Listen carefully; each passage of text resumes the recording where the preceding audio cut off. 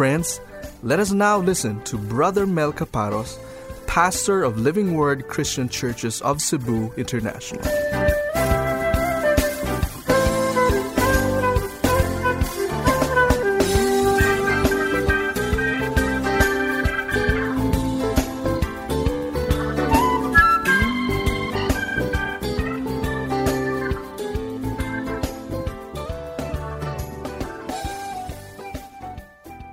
So we're now ready to go to God's Word, and we will be reading from Philippians chapter 4 and verses 10 and 11. But I rejoiced in the Lord greatly that now at last you have revived your concern for me. Indeed, you were concerned before, but you lacked opportunity.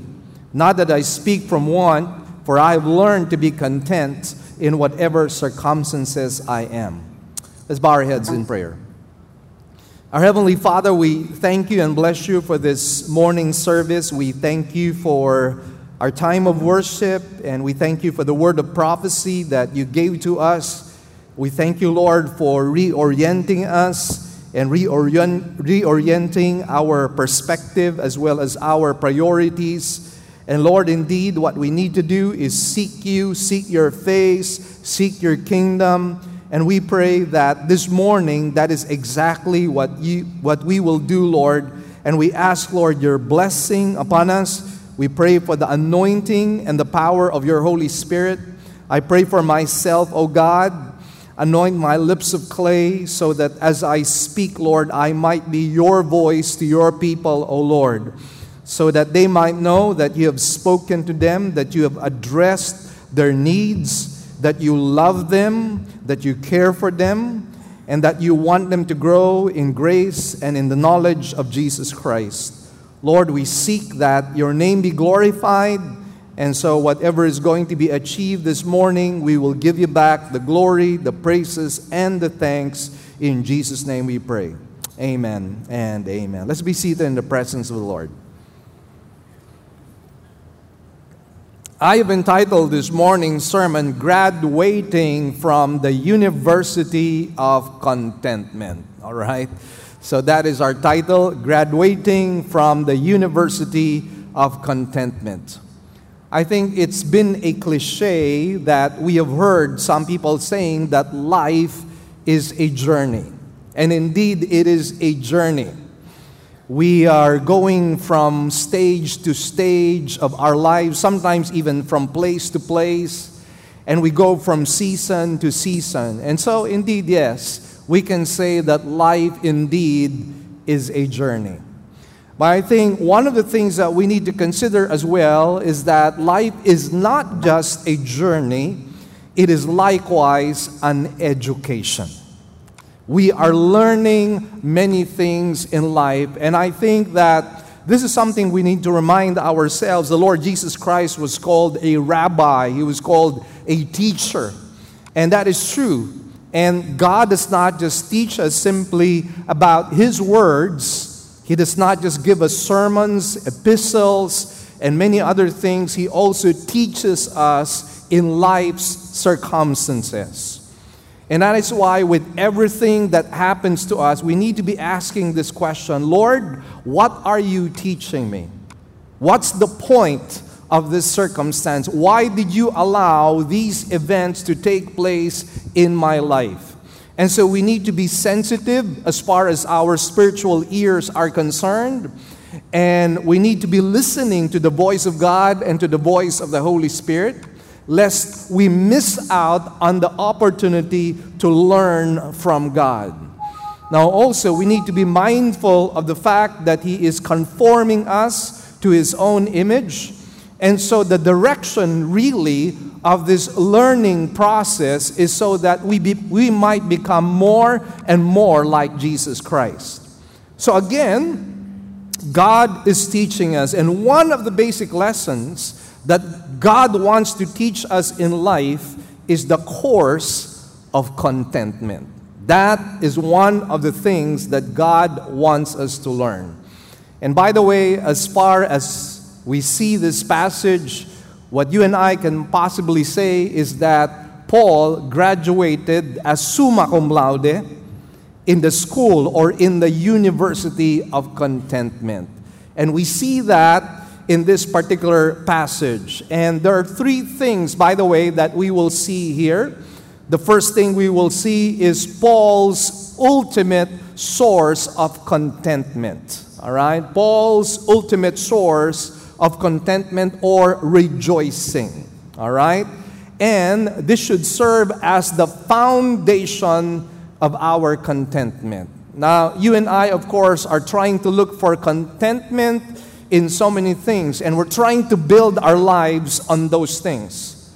However, let me just tell you this, unless you have this foundation, you will never really understand what true spiritual contentment is all about. So that is the first point that you and I will be discussing. Now we go to the second, which is Paul's secondary source of rejoicing. And in this particular case, we will be talking about the Philippians resources shared. And as I share this to you, one of the things I'd like you to take note of is that God grants us circumstances and events in our lives wherein we are able to see His favor and His love towards us. So let me just say this, God is not really against good things happening in our lives, as some would probably suppose if they look at God as somebody who is sadistic, as somebody who wants His people to suffer. I'd like you to be able to understand that when good things happen to us, it comes from the hands of God. But let us be reminded, brothers and sisters, that even as it comes from the hands of God, that is not our primary source of rejoicing. It is only a secondary source of rejoicing. And so we will expound on that further as we move on. Now, the third point would be Paul's remarkable attitude of contentment.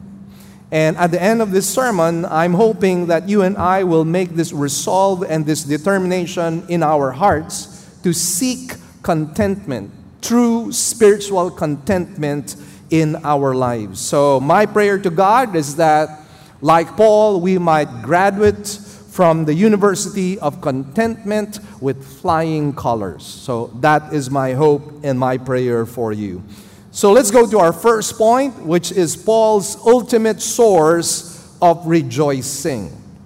Now, what does he say here in verse 10? He says, "But I rejoiced in the Lord greatly."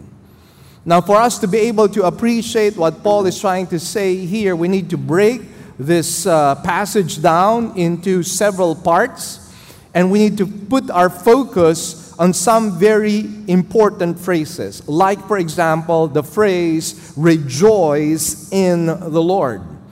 And basically what that teaches is that ultimately Paul's joy was founded primarily in the Lord. His joy was founded in the Lord, which means that as far as Paul was concerned, God was his supreme treasure. And this is the reason why he was enjoying this life of rejoicing. And I feel that the word of prophecy was just spot on this morning when God was speaking to us and saying that we need to seek the Lord. We need to seek His joy. We need to seek His peace. We need to seek His presence. And then the ending song was interesting. It had to do with seeking God's kingdom first. And so, again, this is the foundation by which we need to build our lives. Sometimes we build our lives around certain things, and unfortunately, we find ourselves in a state of discontent. And for me, that is unfortunate, most especially if you are a believer in Christ. You know, it just blows my mind as I study the scriptures how God has greatly blessed His people. We are actually able to enjoy so many things in life. By the way, not just material things, which God gives as well. And the Bible says, in fact, that when God gives us these things, we are to enjoy them. But we actually have more. It's like a well that never runs out of water. That's how I see the Christian life. And we are able to discover blessing upon blessing upon blessing in our lives. We're able to see the grace of God moving continually in our lives. It's like waves of water continually pounding the shoreline. It never ends. It never stops.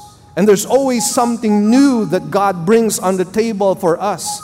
There's always something beautiful that we are able to see. And that is what makes our Christian life so beautiful. But then again, it all begins with God. And so that's where we start. That's the beginning point of our lives. Now, I believe when Paul was saying, I rejoice in the Lord greatly, not only was he saying that our lives should be founded in the Lord, but I believe he was also talking about this new sphere of life that we are now in. Remember what Paul says in the book of Galatians? He says, it is no longer I who live, but it is Christ who lives in me. So we are right now in that sphere of life. And that sphere of life is not just something mystical, it is very powerful. That is the source of the very power so that we become victorious in our lives. And we thank God that we are now living in that sphere of life, which makes possible, by the way, this life of rejoicing that Paul was talking about. And again, let me just remind you where he was, because we will be able to appreciate it more. He was not in a hotel suite when he was writing this. He was not in the Maldives. He was not in the beach lying down. He was not enjoying this social drink or whatever in a fancy hotel. No, that was not the situation. He was in prison. And yet, interestingly, he says, I rejoiced in the Lord greatly. And basically, what that tells us as well is that true rejoicing can only come and it will only happen if we have genuinely accepted Jesus Christ as our personal Lord, Savior, as well as King. Yesterday, Pastor Jesse Riguero was sharing his testimony. He used to be a drug addict. He used to be a drug pusher. He was a snatcher. He was a thief. And so his life was actually a mess. And he said that there were some people who had shared the gospel to him, and he had prayed the sinner's prayer probably quite a number of times, but there was no change in his life. The reason was there was really no genuine acceptance. The reason was there was really no genuine repentance, and that being the case, he was still in misery. He was still looking for drugs. He was still looking for the next quick fix. That was what he was looking for.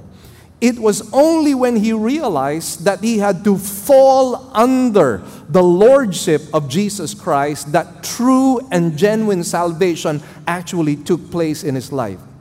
And his testimony was when he genuinely accepted the Lord Jesus Christ, he began to experience a kind of joy which he had never ever experienced before.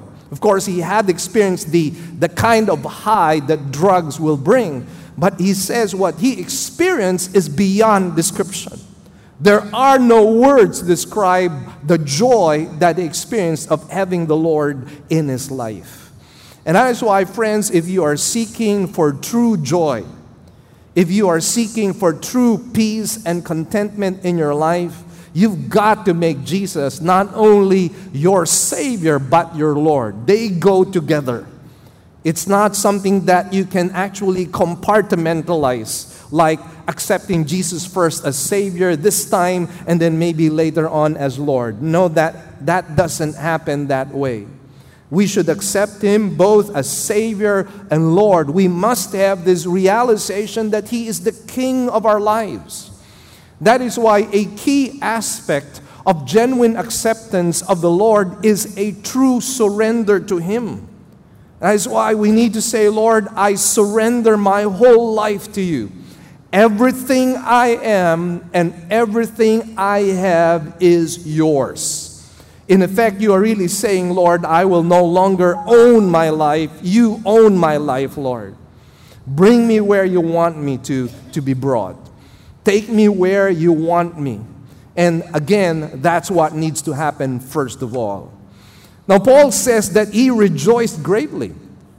Our joy is great. Amen? It's not just present. It does not just exist. It is great. And that is how our Christian life should be lived out. It should be lived out in great joy. In fact, the psalmist actually exhorts us and admonishes us to serve the Lord with gladness. God desires gladness. God desires joy in our lives. God wants us to be satisfied in Him, because when we are satisfied in Him, that is what glorifies Him the most. So again, these are things that are really essential in our lives. And actually, there is a verse, I was meditating on the scriptures, I think in 2 Chronicles.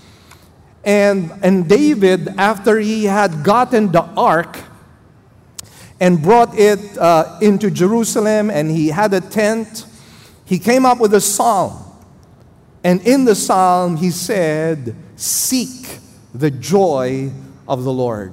Seek the presence of God. Seek the strength of the Lord.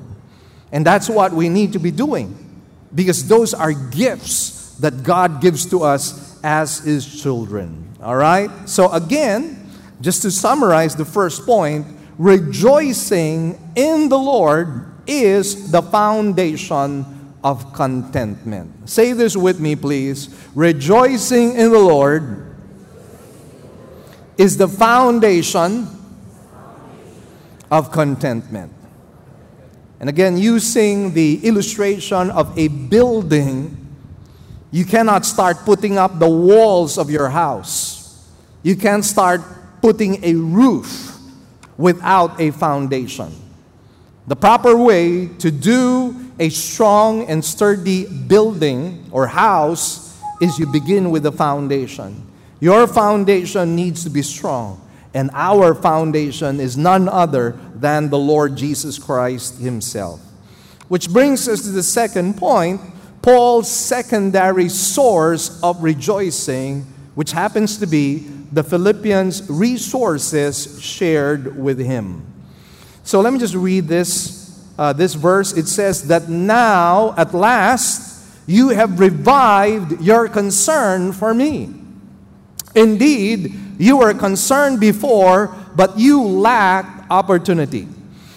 Now, what was the occasion of Paul's rejoicing here? Well, the occasion of Paul's rejoicing was the fact that the Philippians had revived their concern for Paul.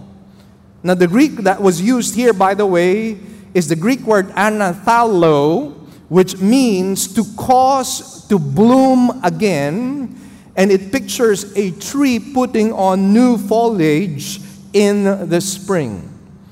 Now, for those of you who have gone abroad or who have seen movies about springtime, it's really a wonderful time, because that's a time wherein you see the leaves coming out. That's the time when you see all the flowers beginning to bloom. It's really wonderful. And this is in sharp contrast, of course, with winter time. Now, of course, I know some of us were dreaming of snow, and maybe some of us are dreaming, Lord, let it snow in Cebu. That's never going to happen, all right? But some of us are dreaming because, we see these movies, and they're coming up with the snowman, and they have these snowballs, and, it's like a fun thing to do, right? And indeed, when snow comes, I was talking to one of our brothers who lives in the United Kingdom. He said the first time he saw snow, it was so dazzling, it was so bright, And even at nighttime, you can still see the white snow. It's like it's lighted up. And it's so beautiful, he says. And that makes you understand why in the book of Isaiah, when God speaks about the forgiveness of our sins, he says that He will forgive our sins, He will cleanse our sins so that we become white as snow. And so that is really the picture. And so, again, some of us are probably dreaming of, I want to be able to see snow. So we're singing that song, I'm dreaming of a white Christmas. Diba? Is that Frank Sinatra? Anyway, you see, there's a downside to Christmas because when you begin to look at the trees, all right, the trees seemingly die down. All the leaves just fall down, and all you would see are these branches, all right? And sometimes at night, when you see that, it just creates an eerie kind of feeling. It's not really so nice. So springtime is a lot better because that's when you see all these flowers and all these leaves coming out. And that's the picture that is being portrayed to us in this particular passage. And Paul is saying, that is how I have seen your concern for me. So actually, he was in effect trying to say that there was a gap. There was a time when you did not show that concern. Of course, not because they intentionally did not want to show concern to Paul, but they lacked opportunity. Now, the lack of opportunity may have come as a result of dire poverty. Maybe they themselves were deep in poverty, and although they wanted to help Paul in his situation, they could not. And remember the situation of Paul? He was in prison. He had to pay rent. All right? He had to pay for his own food. That was the situation of people at that time in the Roman Empire. And so Paul actually needed help. He needed the mercy and the compassion of people. And the Philippian believers, they wanted to help. But maybe because of their situation, they could not do that at that time. Secondly, well, here's another possibility. The possibility is maybe nobody could travel all the way to where Paul was, which was in Rome. And so that may be another possibility. Now, regardless of what the reason was, there was a season in Paul's life wherein he had lack, but unfortunately the Philippian believers were not able to minister to him at that particular time. And this tells us, brothers and sisters, that God is actually sovereign in every circumstance that takes place in our lives. Of course, we always want good things happening to us. We always want blessings and favor and happenings taking place. And I believe that these are things that actually cause our hearts to just rejoice. But then again, there are occasions when what we want doesn't exactly happen. And I think we need to be able to recognize the sovereignty of God in our lives, including the small details of our lives. Like, for example, having a flat tire, which you and I probably would not like because we would be greatly inconvenienced. Or maybe you'll be stuck in traffic. Cebu traffic is getting worse and worse. And sometimes you can be stuck in traffic for 2 hours and 3 hours. Or maybe all of a sudden the rain pours and you're in a facility, you're in a place, maybe you're in your office and you can't go home because the streets are flooded. So as much as you want to go home, you can't, and maybe you have to sleep in your office. Now, when we think about those things, we don't like those things. But I would like you to understand God is sovereign. Paul obviously at that time wanted some help in his situation, but it did not happen. And so the thing there, however, is we are not not to look at it as if God no longer cares about us, or God has abandoned us, or God is not omniscient at all, because He is. He knows. He understands. And by the way, He understands our pain. He understands our sufferings. He understands what we go through. But here's the point. When God allows certain things to happen to us, whether small or big, He's teaching us something. He is actually enrolling us in His own curriculum so that we get to learn certain things in life. So what is God teaching you? And these are things we need to be asking. When things happen to us, we need to be asking questions. Lord, what are you teaching me at this point? Could it be that God is stretching your faith? Could it be that God is teaching you to be more patient? Could it be that God is teaching you to be forgiving? Could it be that God is telling you you need to wait upon the Lord? Deliverance is coming. Salvation is coming. Justice is coming. But you need to wait upon the Lord. Whatever situation we are in, there's always something to learn. Remember, our God is a teacher. And God is present in our lives every day. And He is not only present. Sister Mathel was sharing a psalm which says that God is our ever-present help. He's always there. But the thing is God just being passive? Is He just, looking at us from a distance and not caring at all what is happening to us? No. I believe He is actively pursuing certain things in our lives. And it might appear that He's silent. And sometimes the silence can be deafening to us. But you see, God is doing something. God is always at work. And He is at work in our lives. And this is exactly what Paul understood. He understood the sovereignty of God. That is why Romans 8:28 is something we need to go back to again and again and again. All things. And that means all things, not just the good things, but even the bad things. But what it says there is that all things work together for what? For good. To them who love God and to them who are called according to His purpose. So God, in fact, is at work in your life. He's at work right now. As this message is being spoken to you, He is at work right now. And you better not resist and reject what God is teaching you. You need to open your heart. You need to open your mind. You need to open your spirit to the Lord so that you might learn from Him, because He is a teacher. All right? Now, Paul was saying now they had revived their concern for Him, which means that now they sent material resources. They sent a love offering. Maybe they sent money for Him so that He could pay rent in his prison. And then he could also have food to sustain him as well. Now, Paul knew, he never questioned the motives of the Philippian believers. He knew that they had always wanted to minister to him. But as he says here, you lacked the opportunity. So when the blessing came upon Paul in his situation, I am so sure that he rejoiced.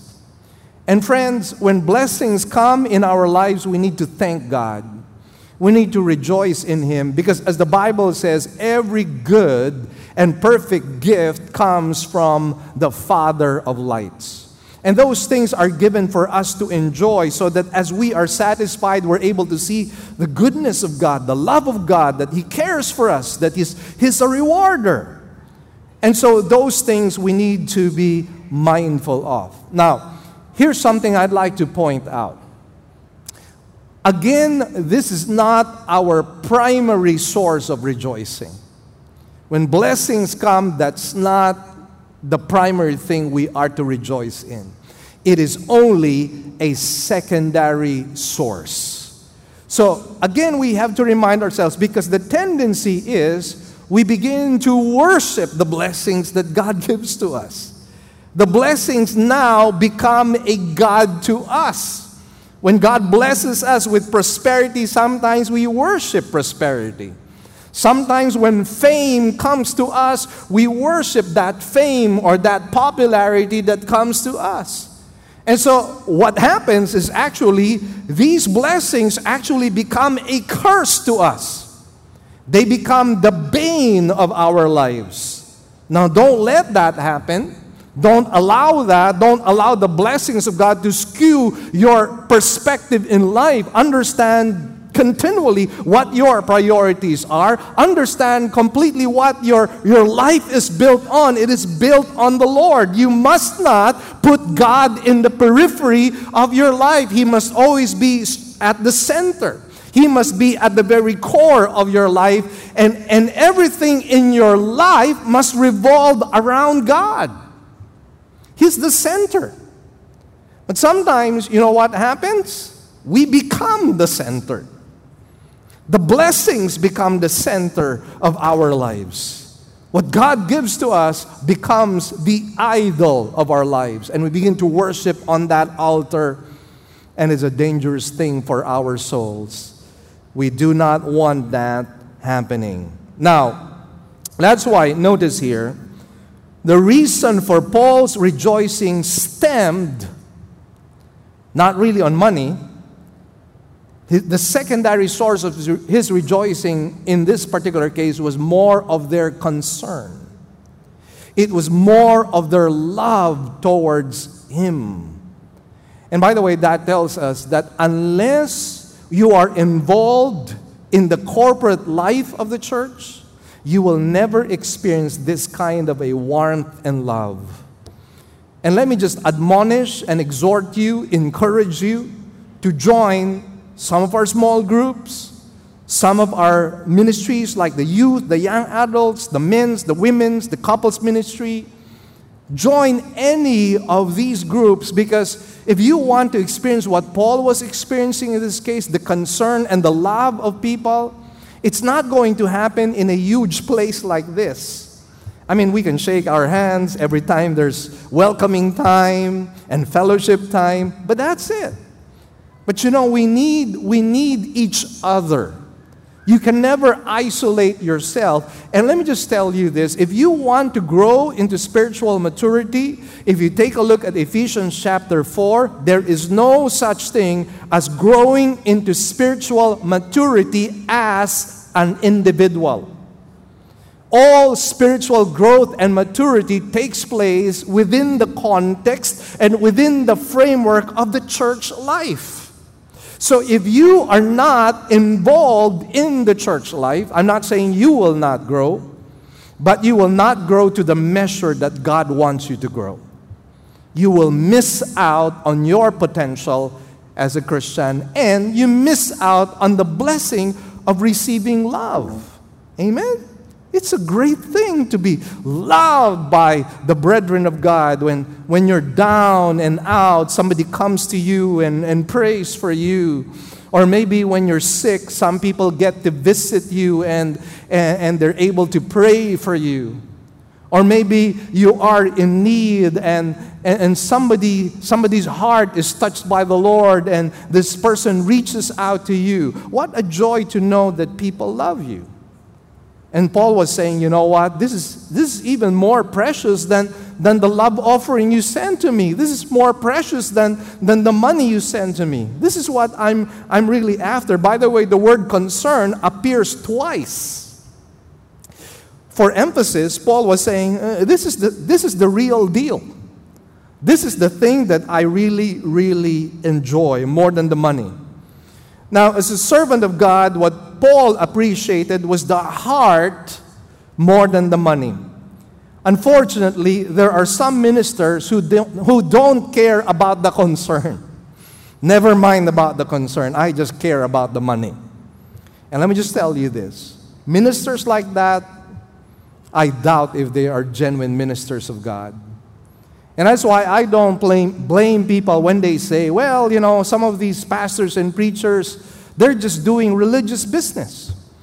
And I can only say, yes, indeed, there are indeed religious shenanigans who are out there to just pick the pockets of people, They're not really concerned about souls. They're not really concerned about the salvation of people. And that is unfortunate.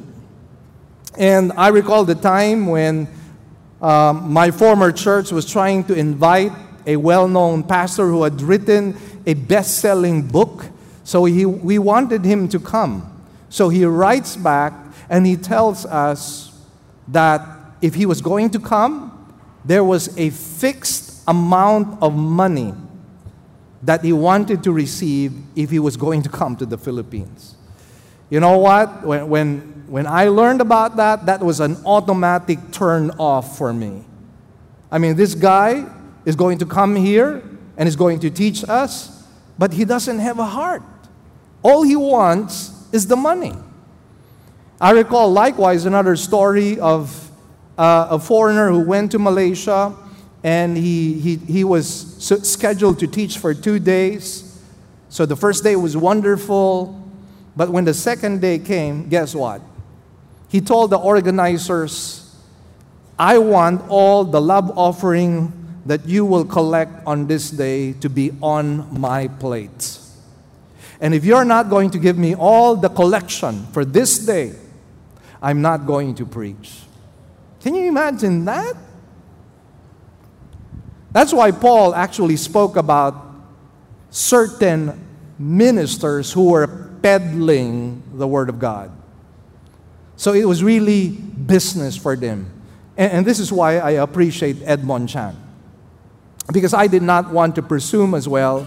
So when I talked to his secretary, I asked, is there a specific amount of money that Edmond Chan would like to receive as our love offering to him for coming to the Philippines? And the secretary wrote me back and said, Edmond Chan has a policy that he never gives a certain amount by which a church is supposed to bless him.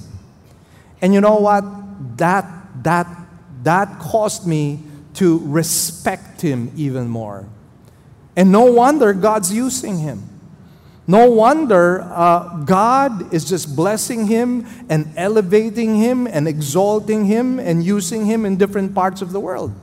Because that's the kind of heart we need to have amongst ministers of God.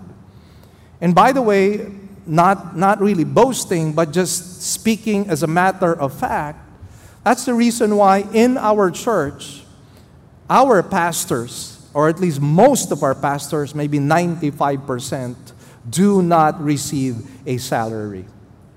And again, we, as a matter of policy in the church, ministers of God are not supposed to advertise their needs. At the moment, one of our pastors advertise their needs, they are put in disciplinary action. You can't do that, not in this church. And the reason why we do that is we want to be able to show to people, not only in church but outside church, we're not here to minister because of the money.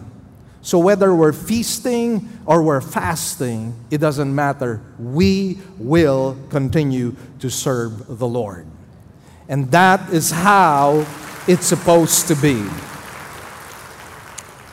So we go to the third point, Paul's remarkable attitude of contentment. Now let's go to verse 11 at this time.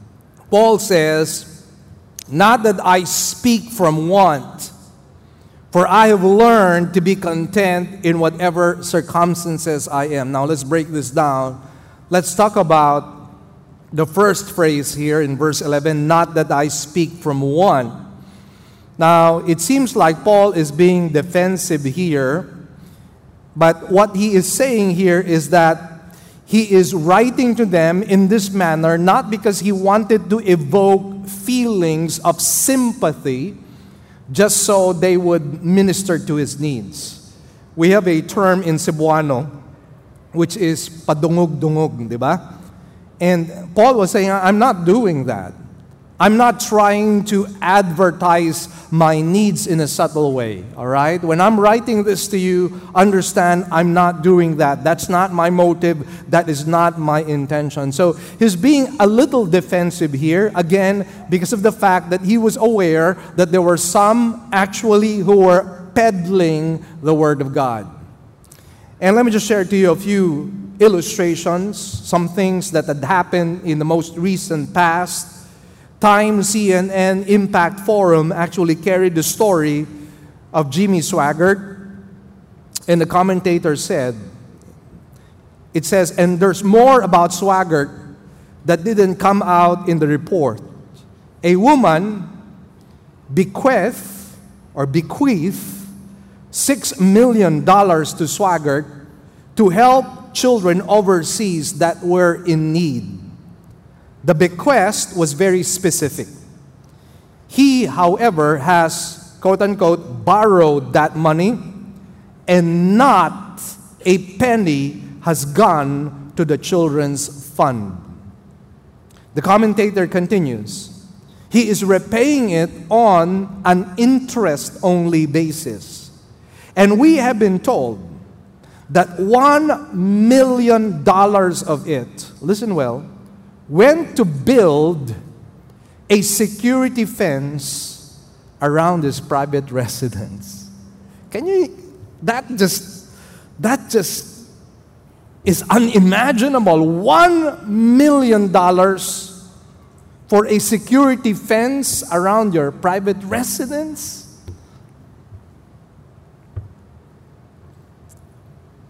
Another story about Jimmy Swaggart was carried by one magazine, I think, and the story goes something like this. The electronic church ministry of popular television evangelists such as Jimmy Swaggart has been widely criticized on a number of counts. TV evangelists support themselves by appealing to their audiences for donations. And I believe this is wrong. We appeal for donations within the church. The church should, in fact, support the work of God. You and I know and understand that ministry involves money. As much as you and I would not want to talk about money, let me just tell you, ministry involves money. It costs money to buy those chairs that you are now sitting on. It costs money to buy those air conditioners that make it comfortable for us to come. It costs money to build the parking space so that you could park the cars. And the list goes on and on and on. So it would be foolishness on our part to say that ministry never involves money. It involves money. But here's the thing. It is the church and the believers and the saints alone that should support the work of the church. We do not ask donations from outside. We do not ask money from those who do not know Christ.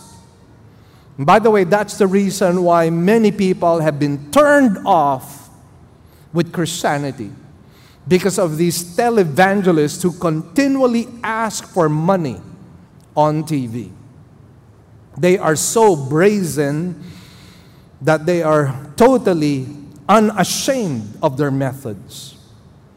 Like, for example, premiums in the form of inexpensive jewelry, books and pamphlets, cassettes or printed copies of sermons are offered to those who call or write.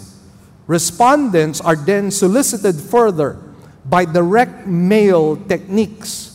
Mainline church leaders claim that such commercializing cheapens religion. And I agree completely.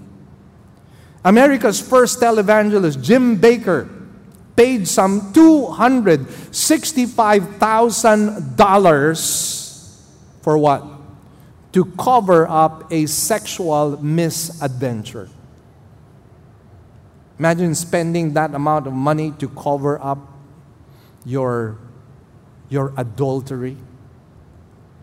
Later, he was convicted of misspending millions of followers' dollars.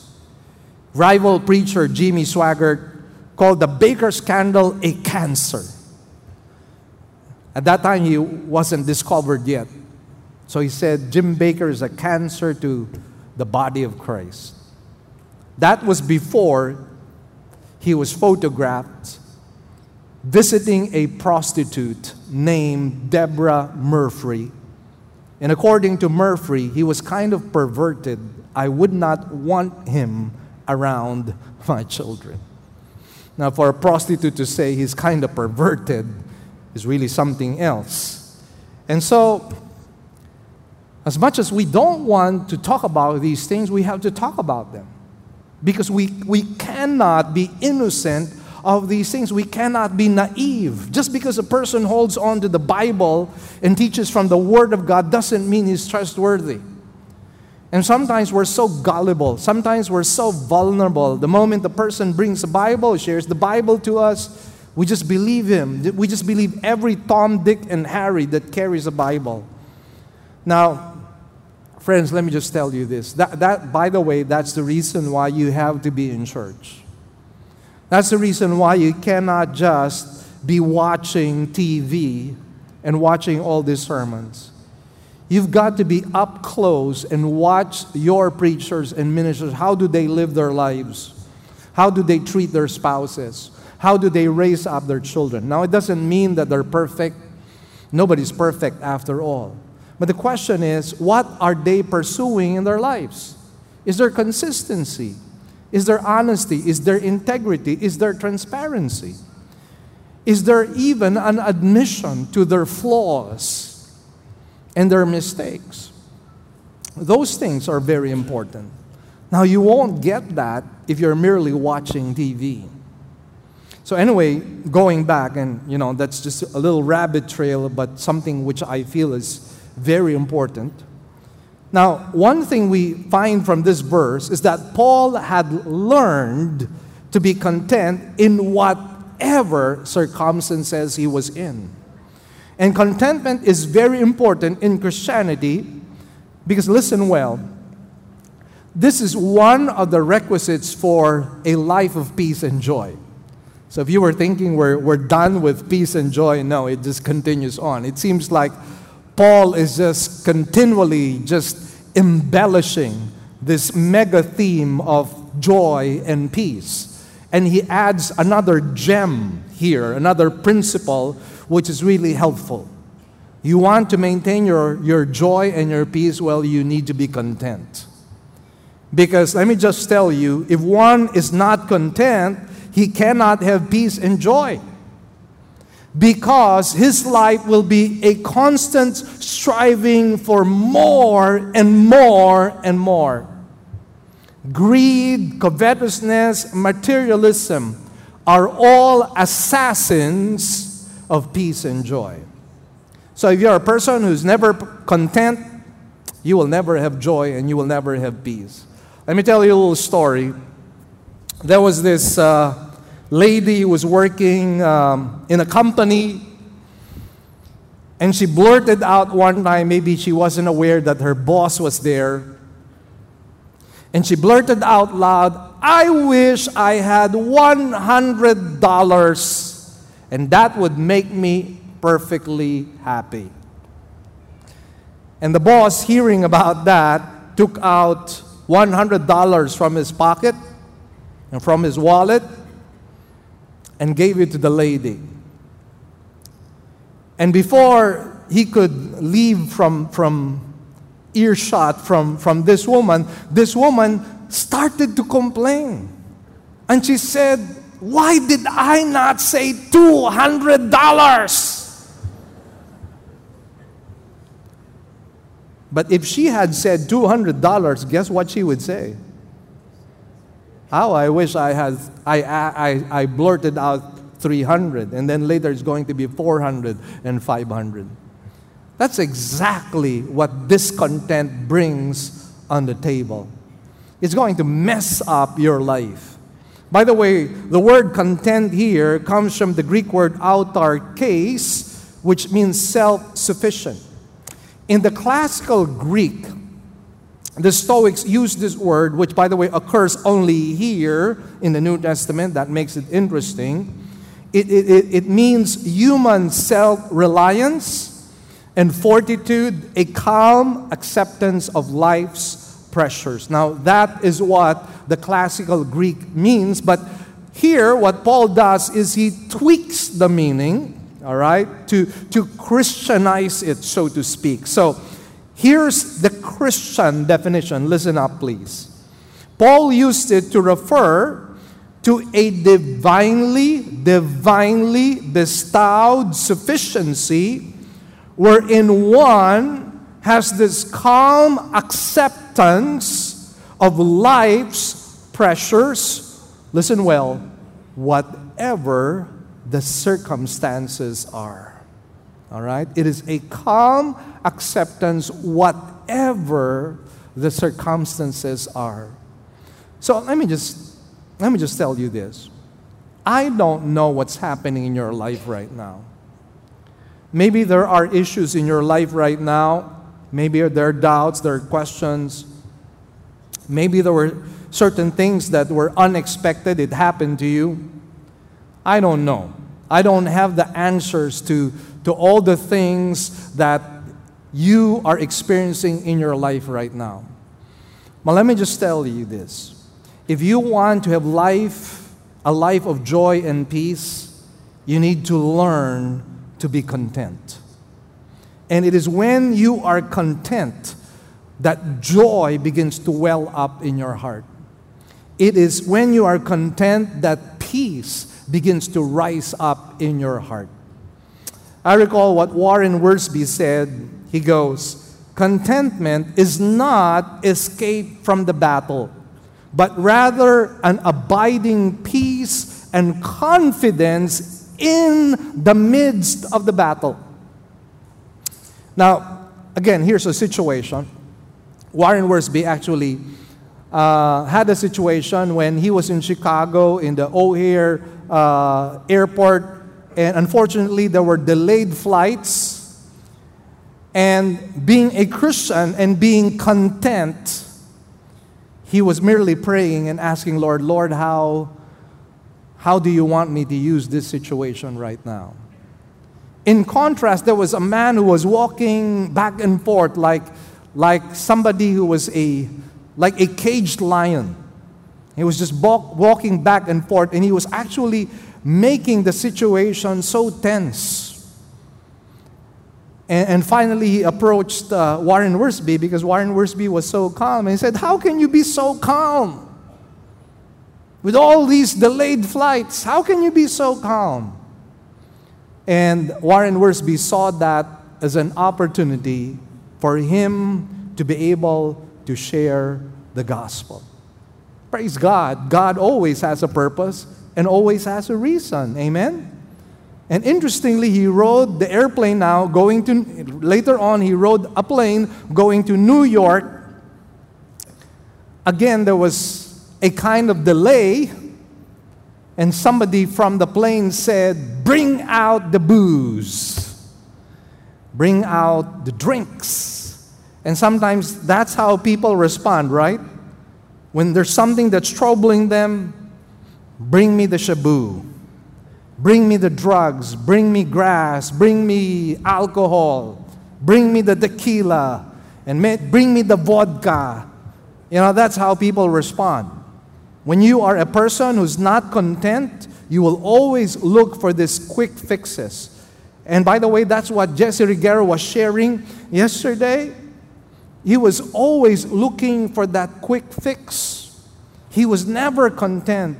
And he always wanted more and more and more of it, such that eventually he graduated into injection. He was injecting drugs into his system, and that caused him to have hepatitis C, so that later on, the doctor said, you only have 6 months to live. By the way, Jesse Riguero is a walking miracle. And thank God, wa sila nagpag-abot ni Duterte. Natukhang unta siya.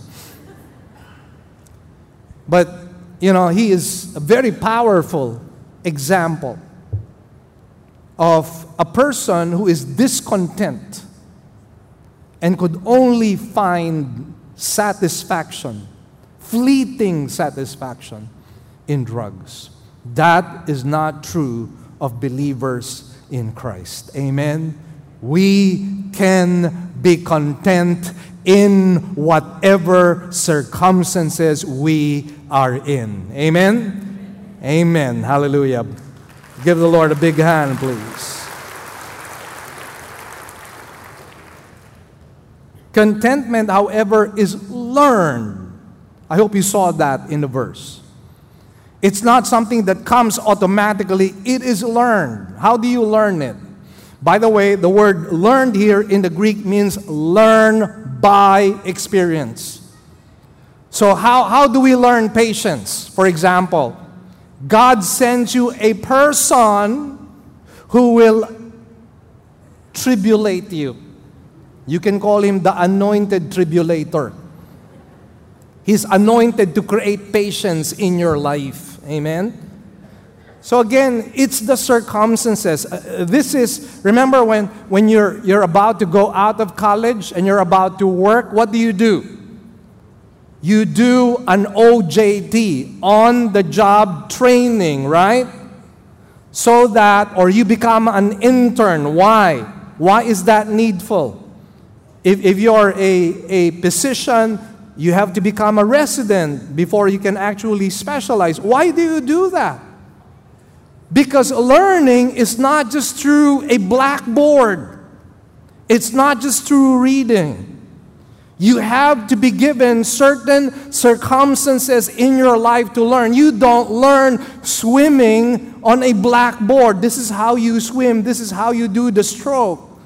Try it in water. It won't work. Amen?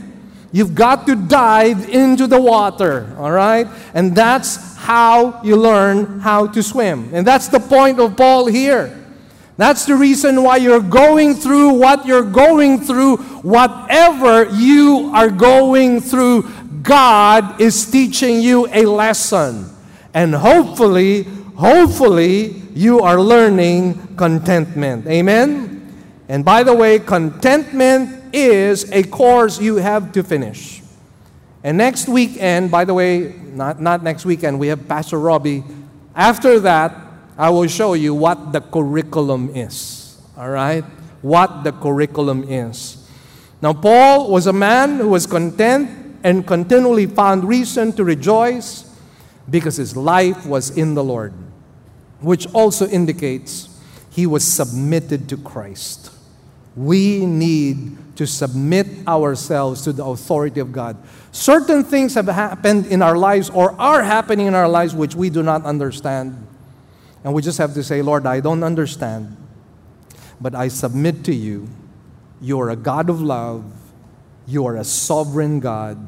And whatever it is you are doing, ultimately, it will end up good for me because you are a good God. Amen? You are a good God.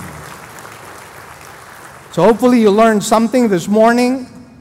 The foundation of our rejoicing, which is contentment. We might have secondary sources of rejoicing. That's not bad at all. We need to rejoice in what God gives to us, acknowledge God. Finally, however, I am hoping and praying that we might have, just like Paul, a remarkable attitude of contentment. God bless you this morning. Let us pray. Give the Lord a hand, please. Our Heavenly Father, we thank you for this morning, O God. We thank you, O God, for the lessons in life. Our lives would not be enriched at all without these lessons. And sometimes the lessons can inconvenience us. They can be uncomfortable. Sometimes, Lord, they bring pain and even suffering. But, Lord, they are lessons to be learned. And our prayer is that we will be sensitive enough, that we will be open to the work of the Holy Spirit, and that we might submit ourselves to you, O God. We thank you, dear Lord, for this opportunity to learn from you. And we ask, O God, that grace be given to all of us. We thank you for the opportunity to give our tithes and our offerings. Lord, use them for the glory of your holy name. And whatever has been achieved today, we want to give you back all the praises and thanks. In Jesus' name we pray. Amen and amen. Praise the Lord.